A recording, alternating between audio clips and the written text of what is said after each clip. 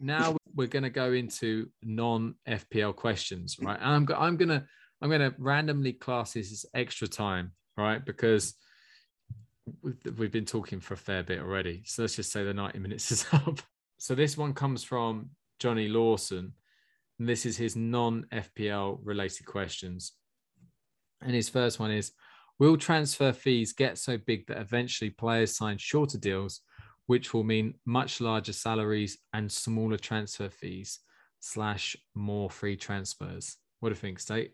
I don't think that's going to happen personally, until there's maybe a huge crash, like in the market for it all. I mean, transfer fees are big, but I think at the same time, there's, maybe the pandemic actually maybe stopped some of that. There wasn't any, ridiculous. I can't recall there was 100+ million transfer fee in the summer this year, really. Ronaldo's 20 million. I know it's an age thing, but clubs bought in players. Or Grealish was a lot of money, wasn't it, I suppose. But there wasn't.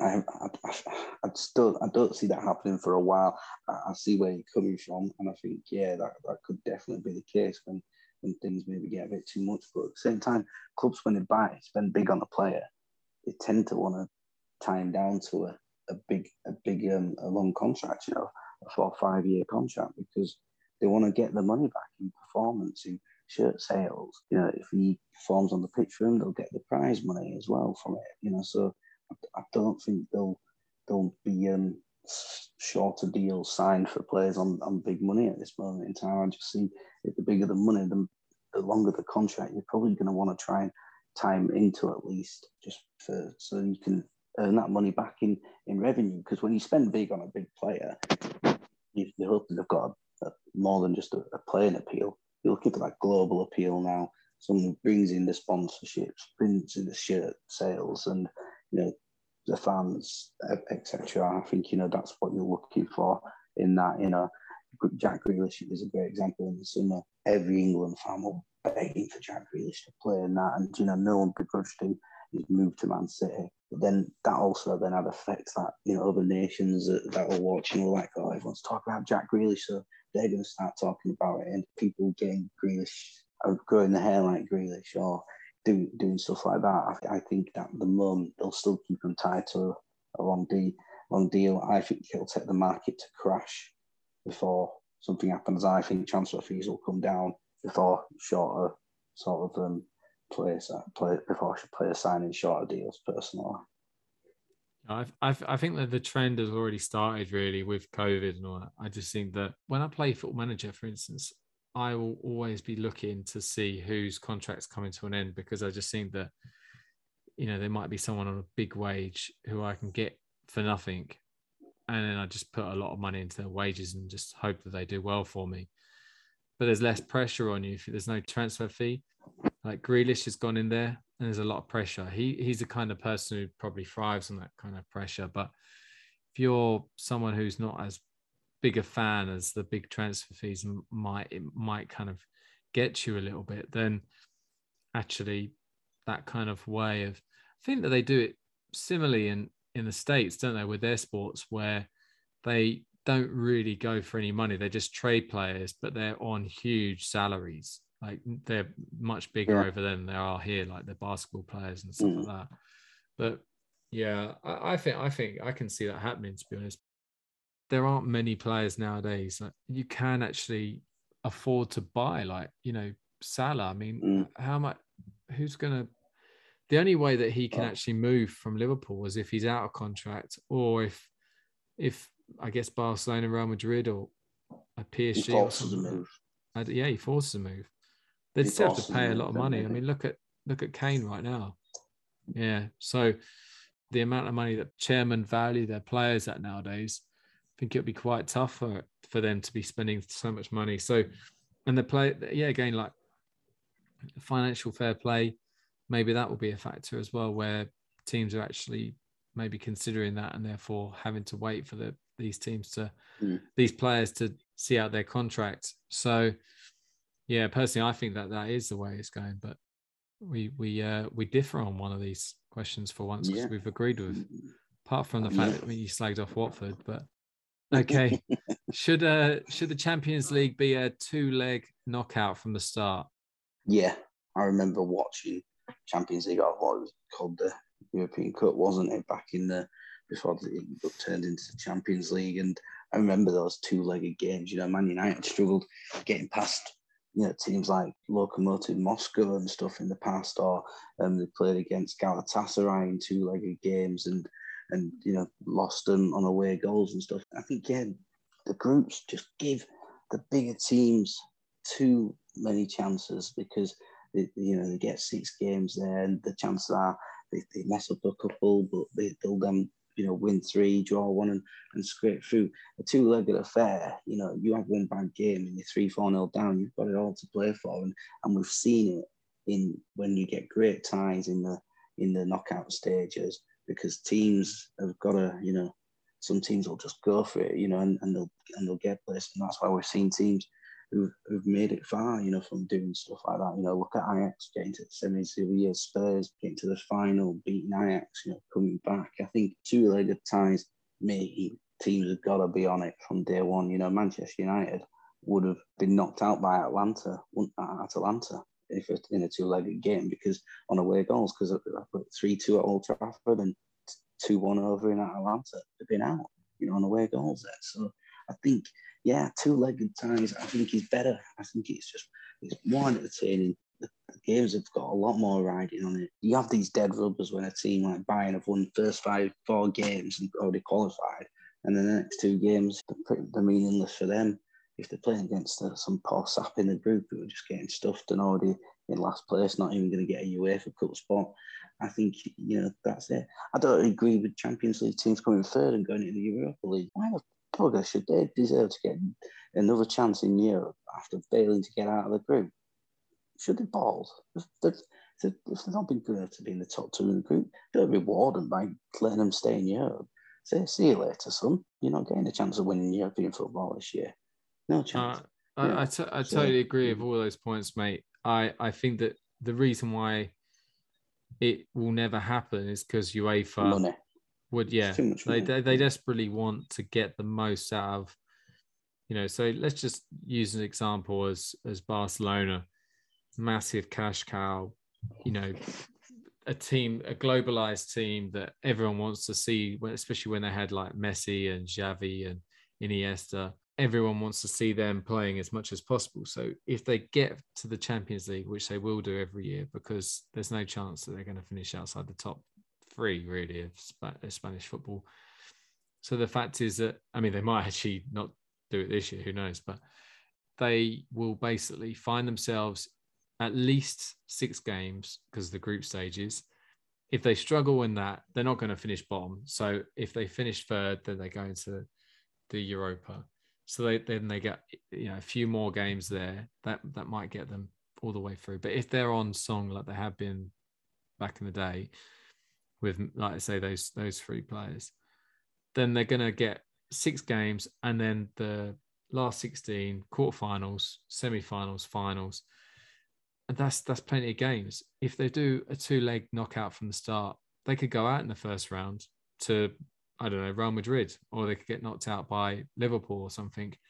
That's that gone. Definitely. It just doesn't make sense to UEFA to do that. But personally, no, they're not going to do it. No. I was watching a documentary the other day, which if you haven't seen it and you've got Netflix, please watch it. It's brilliant. It's called I Believe in Miracles. It's all about the Nottingham Forest ride from being second division relegation strugglers to European Cup winners under Brian Clough. It's a brilliant documentary. The thing about it was when they got into Europe for the first year, the team they got in the first round of the European Cup was Liverpool. And it was a killer for them because they were hoping they would go to all these different places around Europe, go to Spain, go to Portugal, Italy, and they find themselves going to Liverpool, who at the time were probably one of the best teams in Europe. So they were, I don't know, shit themselves. They were going to go out. But the whole thing about it was that they ended up playing Malmo in the final. Now, you just don't get that nowadays, do you? It's the same teams every year. If you're a smaller country like Sweden with Malmo, you know, if you get a really favourable draw, you could find yourself in the quarterfinals, semi-finals, making a name for yourself. The money will be, you know, kind of the money from the Champions League will actually be, you know, shared out around the nations rather than going straight to England, Spain, Italy, France. You know, that's the problem. And it is, again, I guess we're in a capitalist society, you know, all this kind of thing of having a monopoly on who's the best and whatever. But the fact is that is a real clear problem in football at the moment, where there's too much power where the money lies. And as much as I, you know, love the fact that the Premier League's one of the best leagues in the world, something needs to change. And I think if you made the Champions League a 2-leg knockout, that could actually be a good start, to be fair. So personally, I would love it. I would absolutely love it. I think that'd be great. Yeah, and you'd want, and like, I don't know about you, but I only watch Champions League. Maybe if there's a decider, game 6 of the group games, I might watch that. And then I might watch semi-final and the final. That's it. Unless it's a real juicy game, like a Real Madrid versus Barcelona in the last 16, or actually can't even do that, can they? Because they can't be playing against each other. So but, if you get a juicy group game, Bayern Munich, Real Madrid, or Bayern Munich, Barca, like it is this year, then you probably might give that a watch. But even then, it doesn't have too much bearing, does it? Because they're both going to go through more than likely. I watched Liverpool Atletico Madrid the other week because I thought it's always tasty between them two. You know, there's a lot going on. Klopp and Simeone always have a little bit of a niggle with each other. And then obviously Atletico knocked out Liverpool in one of the last games to have like fans and that before the whole lockdown first came in 18, 20 months ago. But, you know, Liverpool gave him a right scene to, but it was good because, you know, I knew it would be a bit of a needle game. But, you know, more often than not, Champions League might be on. I've got BT, but I said to them, the better half, let's just put something on, like a drama or something to watch instead. I can keep an eye on my phone if I want to. I'm not massively pushed for watching at that early stage. But like you said, if you know there's something riding on it, you're like, Man United lost, 2-0 away in the first leg to like like you said, an unfancied side, maybe a Red Bull Salzburg or something like that. And you're like, they've got it all to do in the own. Like, I'm going to watch that because United got to go out firing, and why is they'll be in deep trouble. So if there's more riding on it, you're gonna watch it more. You'll get more people watching it, and I think that'll work better. But yeah, like I said, it ain't gonna happen. But it should be great if it could do, definitely. Okay, well, we're deep into extra time now. So next question from Johnny. Clubs get lamented for not being loyal to managers and sacking them too soon. Yet Man United have stuck by their managers for too long. Mourinho, Louis van Gaal, and now Ole Gunnar Solskjaer are getting panned for it. What's the right balance? Panned? Is that a northern word? Oh, yeah, panned. We say panned, yeah. Definitely. Yeah. Getting panned. Yeah. You'd call it getting ribbed for it or something. You guys would. But getting panned for it. Yeah, definitely. It's a great northern word. Yeah, but yeah, I think generally clubs who keep all the managers will eventually do well. Look at Burnley. They know if they get rid of Dyche, they're in dire trouble. But do they though? But do they? And this is the thing. Of course they do. What if they had gone? What if they had gone out there and gone, all right, Dyche, you've only got us to this point. Let's get Patrick Vieira in, and then he comes and he does what he's doing with Crystal Palace, playing good, attractive football, pushing them up the leagues. None of this, this long one ball. Season. Ashley and it's Barnes. Not even a full season yet. It isn't, but you don't know. You can't judge him on that yet. It's like people raved about Lampard that first season, then second season they were falling apart. There's something that can be said here for the consistency of the manager and team. Look, Sir Alex Ferguson, the greatest football manager of all time, arguably. He didn't do anything for United for the first 4 years, really. He nearly got sacked, got saved by a job, but they persisted with him because they knew what the end goal was, and then it started functioning and delivering, right? But where was the power then? Where did the power lie then? Well, yeah, it's different now. Yeah, I completely agree on that front. These owners want results quicker, but then again, they want if the money's coming in and the team aren't necessarily winning results, some of them aren't that bothered. The United owners know that United are going to be in thereabouts. They're probably going to be in top four most seasons, so they're going to get the money in. So at the moment, they've been and tried Van Gaal and Mourinho, and things have not worked out even with these high level ones. So they know that Ole's got the club's best interest at heart. He's Manchester United through and through. One of the bargains of the 90s, probably. For in terms of what he delivered, in terms of what they paid for him as a player. And I think it's difficult to sort of do that. I mean, don't get me wrong. Yeah, chances are they're going to get rid of him by the end of the season. I don't think they'll have to go on some really, really bad run to sack him. I think before the end of the season, but I don't necessarily think he's done a bad job for United, because the people before him weren't really Manchester United type people, and he's brought things in. They should be doing better than what they are doing against the bigger sides. But I think Liverpool and City are just miles ahead of them, and Chelsea as well, and something they need to make a decision on. But yeah, for me, I think it's, generally speaking, barring you sort of Conte, who seems to just go somewhere and makes it work, and then he leaves after about 2 months to 2 years. He don't like staying around, hanging around and letting his feet sort of get too dry. He likes to go and dip his feet in a different ocean, does Conte, doesn't he? So, but I think more often than not, you look at the teams who've had the success, they've got managers who've stayed there generally longer than most. Well, what I'm going to say is that I think personally, unless you're Watford. Well, this is the thing, right? So obviously, I support a team that are quite happy to sack their manager willy-nilly.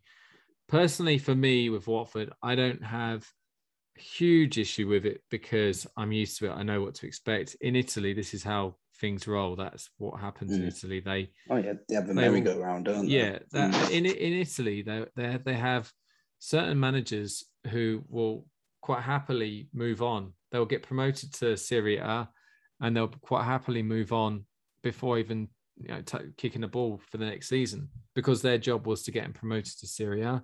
They've done that. Then they go and move to another team and they'll try and get them promoted to Serie A as well.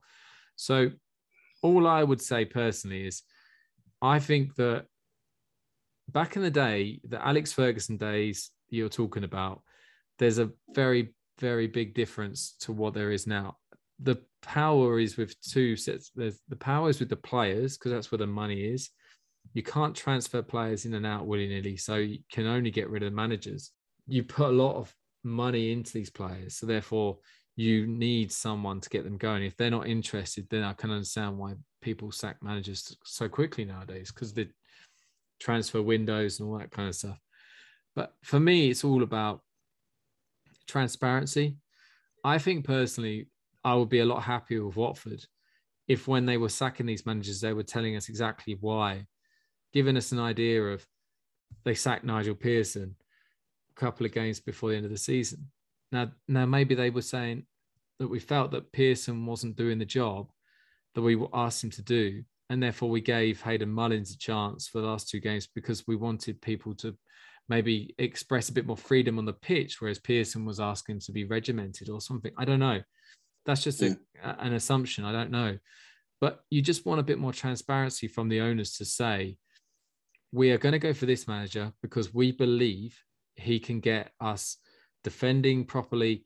We'll keep more clean sheets, and therefore we'll have a chance to be more competitive in more games, rather than if this guy's coming in. Okay, cool. And then he says all the same nonsense that the last guy said. I love Watford. Watford's a great club. What doesn't mean a thing to us nowadays, because we hear it all the time.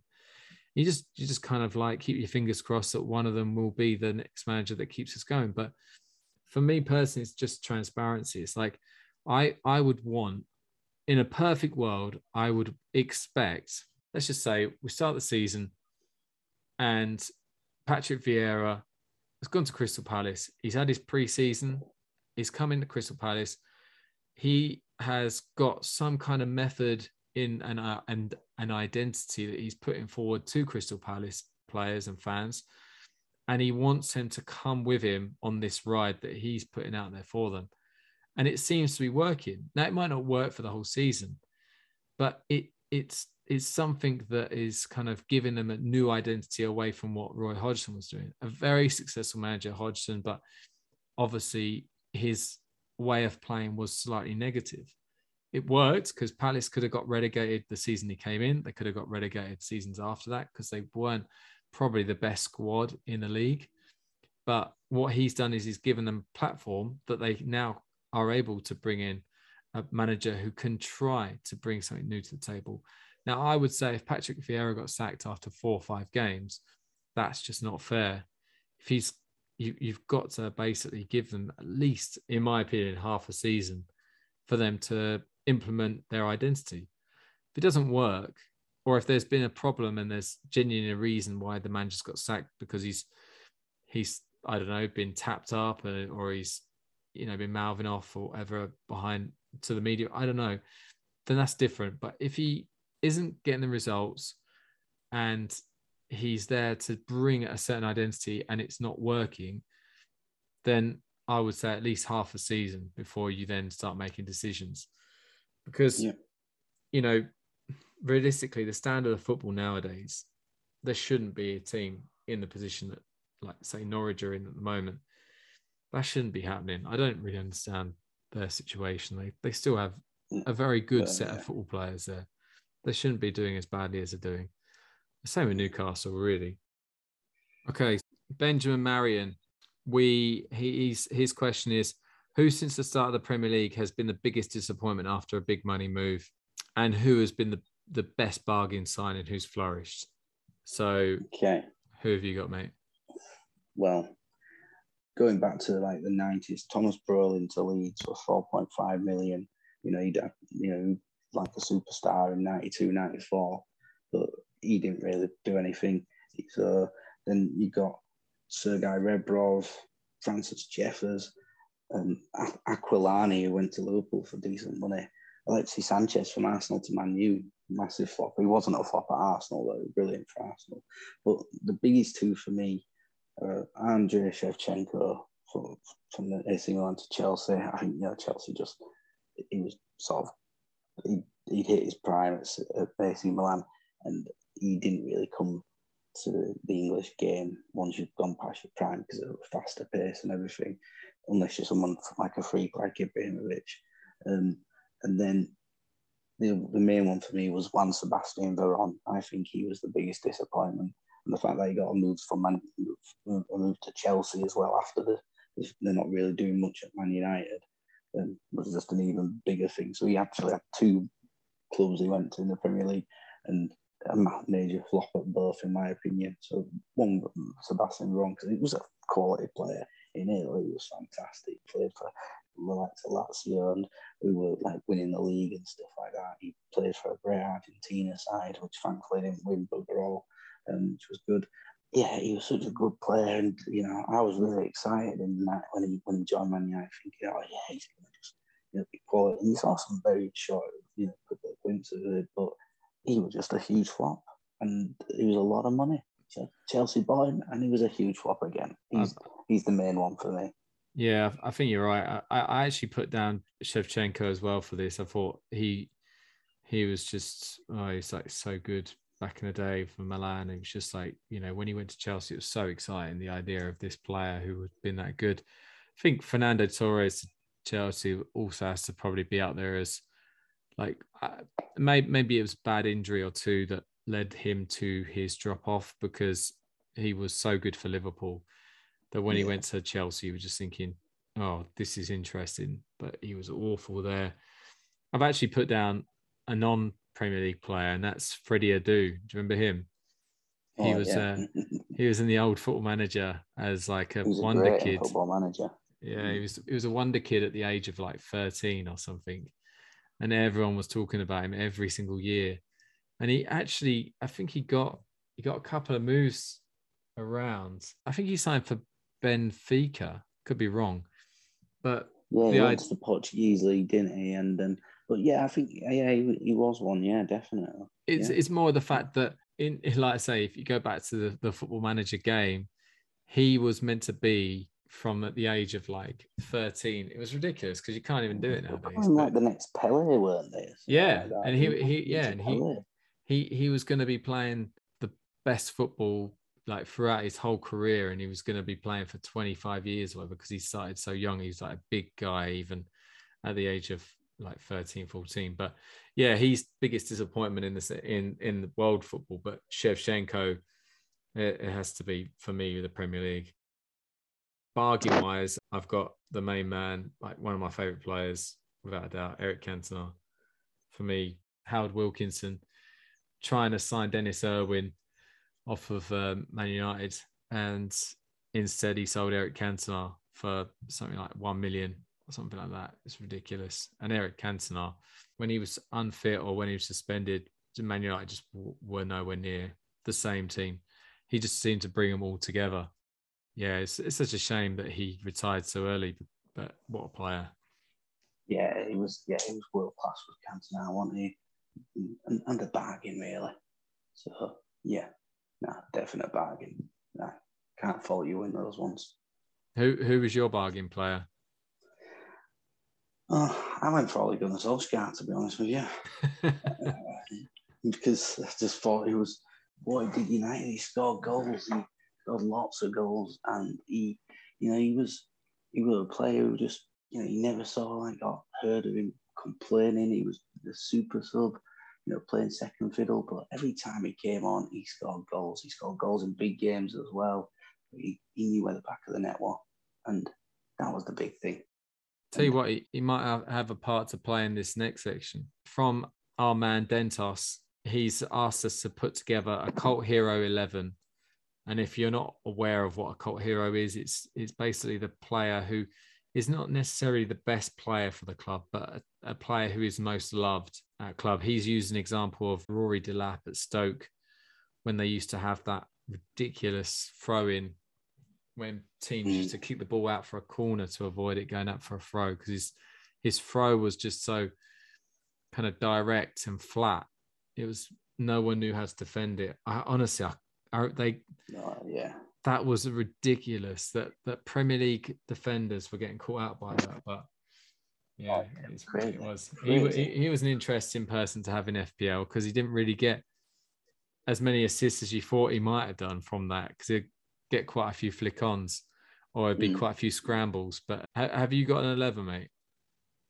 No, not as such. I've just gone for a select number of players who I thought real sort of cool heroes for their clubs, and I didn't go for that because I found that with some areas I found there was a lot of players in certain similar positions, generally speaking. But so I didn't go for a full 11, But I named about 8 players really who I thought were just really the epitome of that sort of tag. Is how I went for it. Yeah. Come on then. Who have you got? Well, this guy, I've got a bit of bias to him because he played for Rotherham for years, but for Man City, Sean Gota. Feed the goat, he will score, and he will loved by the City fans, and and just epitomised everything what they were, used to be before they got rich and everything. But yeah, Gota was massive on that. Lad who played for Portsmouth, everyone just talks about him, Mr. Primus. Well, who didn't talk about him? Linvoy Primus. Yeah, when you hear Portsmouth, he's the first name that people think of in terms of a player. And I challenge you to say different, because that's who you will remember. You true football fans will think, yeah, definitely Primus all the way. Wimbledon, the crazy gang. I mean, Vinnie Jones is the man there, isn't he? I know he played at other clubs, but you think Vinnie Jones has got that celeb status now, and what he brought, that crunching tackle in the FA Cup final, which would probably get you sent off today. Steve McMahon just got up and carry on as normal sort of thing, But yeah, Vinnie Jones was a big sort of cult hero in my opinion. You've already mentioned Cantona at Man United, obviously cult hero, Solskjaer as well there. But I sort of put then JJ Okocha at Bolton. I mean, yeah, he's brilliant. I think he was brilliant as a player as well. But everyone loves the time when they had players like him. Jockey playing for him, but JJ was the man. He was the one on Match of the Day everyone were purring about, and Bolton sort of had players who could play football in the team and stuff like that. So he were a big one. I mean, it's probably quite an obvious one, this next one, but Liverpool, Steven Gerrard and Jamie Carragher, two basically cult heroes for Liverpool. You don't think about Liverpool without thinking about them two sort of players in the more modern game in the recent years. They what epitomise of Liverpool. I suppose the funny thing about Jamie Carragher is he's actually an Everton fan, so or he was. So yeah. But those were like the main ones that I had. I could have gone on for loads more. I know, but you had the likes of Steve Grizovic at Coventry City back when they were in the Premier League, and and whatnot. But I think my favourite one is definitely Mr. Primus and Sean Goater. They're my favourite two cult heroes.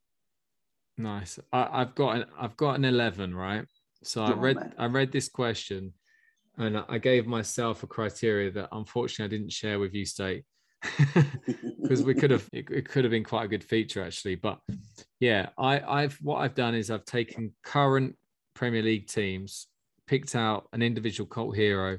They can only have one per team, and I've got a formation and everything. So I've gone with a 3-5-2, and I'm starting off in goal. Julian Speroni, Crystal Palace.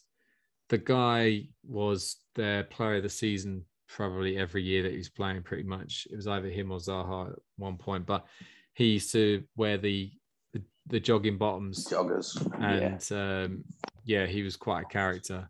He also had his ponytail for a bit, and then it got cut off and all that, David Seaman style.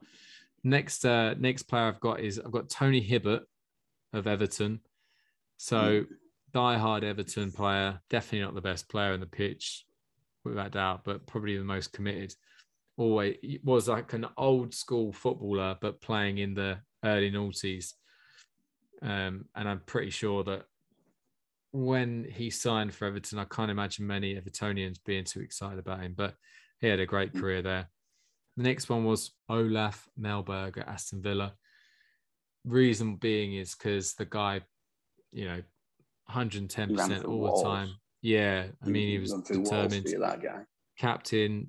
The fact is, the guy was Aston Villa through and through as well. I mean, all these cult heroes pretty much are, but the fact is that he was there when the last time they actually had a real successful team who could compete at nearer the top of the Premier League table, when they had like Agbon Lahore and Ashley Young, Gareth Barry, that kind of team.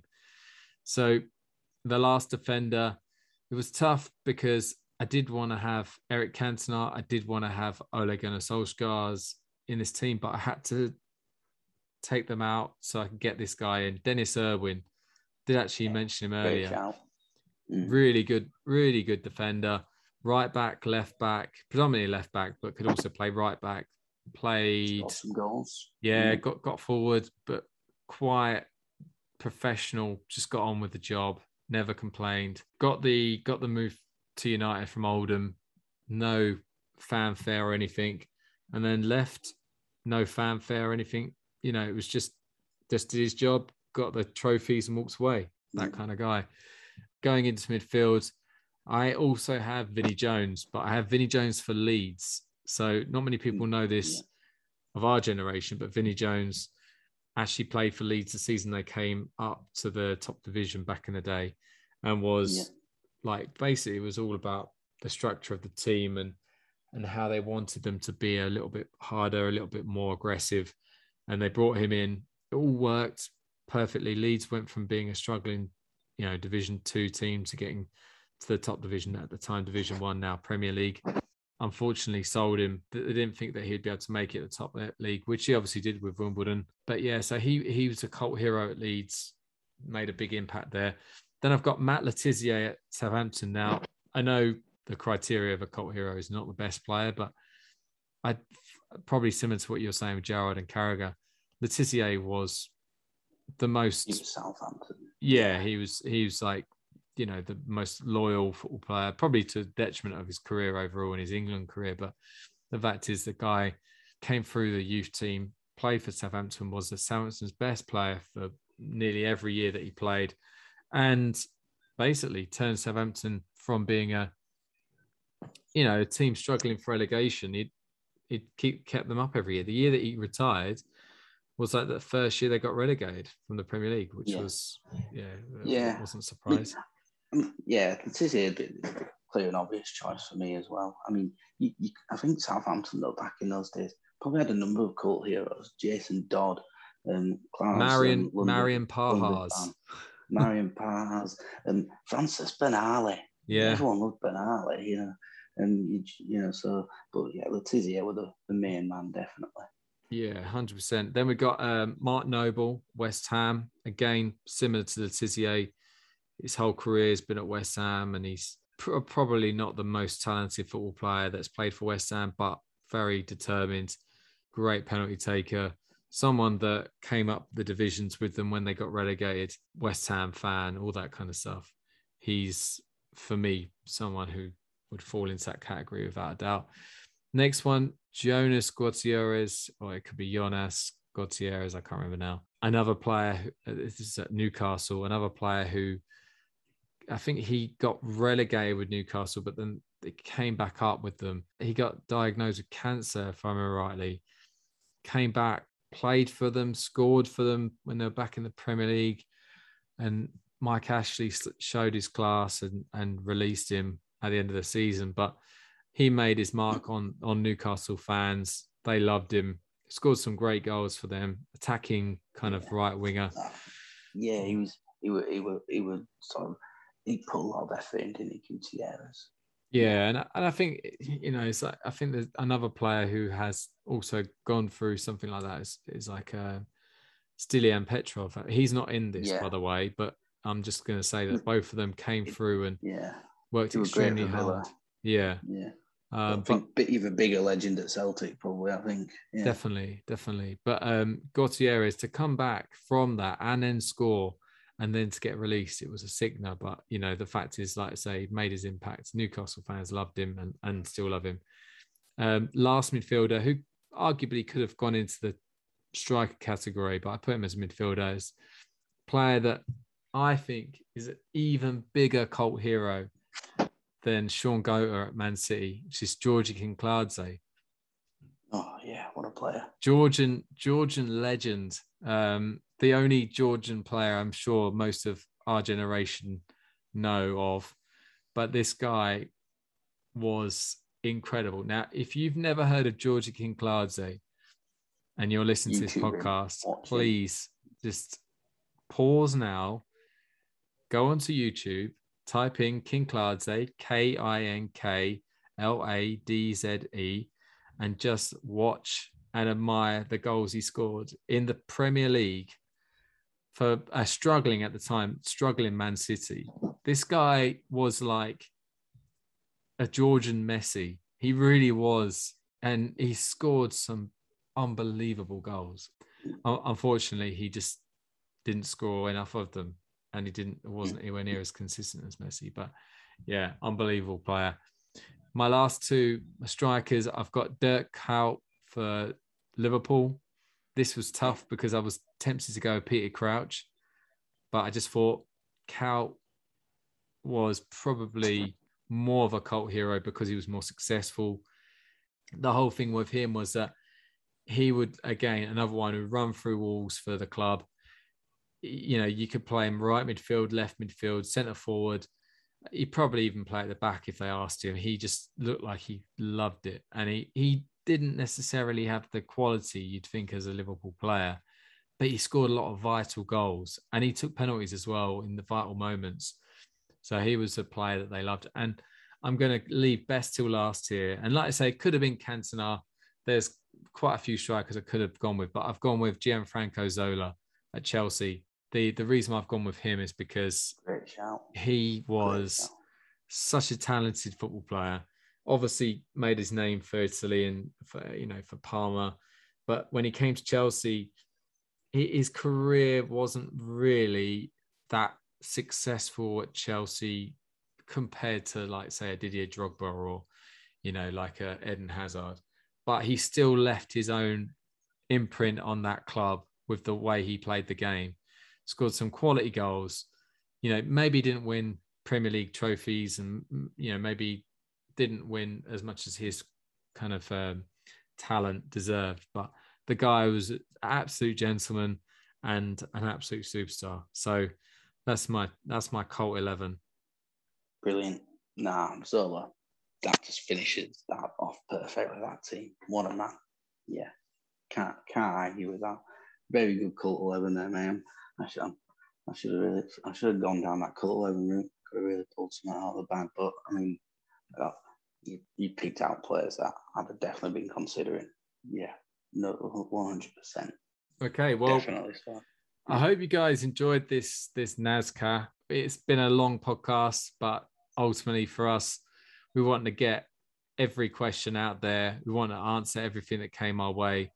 We do, we really, really do appreciate the amount of effort and time that some of you guys went to get those questions. And, if you have any more, please send them and we'll build them up again and maybe do another one of these in the next international break, which won't be until March next year. So we've still got a bit of time now till we get that. Yeah, but definitely so. Yeah, definitely. Just to kind of remind you our Twitter handles. So States is at FBL_Northerner and the Twitter handle is FBL_Southerner. Brilliant, excellent, and it's been a long podcast. Yeah, no, it's been great. Hopefully people enjoy it, and as much as we have discussing all these things. All right, guys, thank you very much for listening, and we'll be back with our normal episode next week.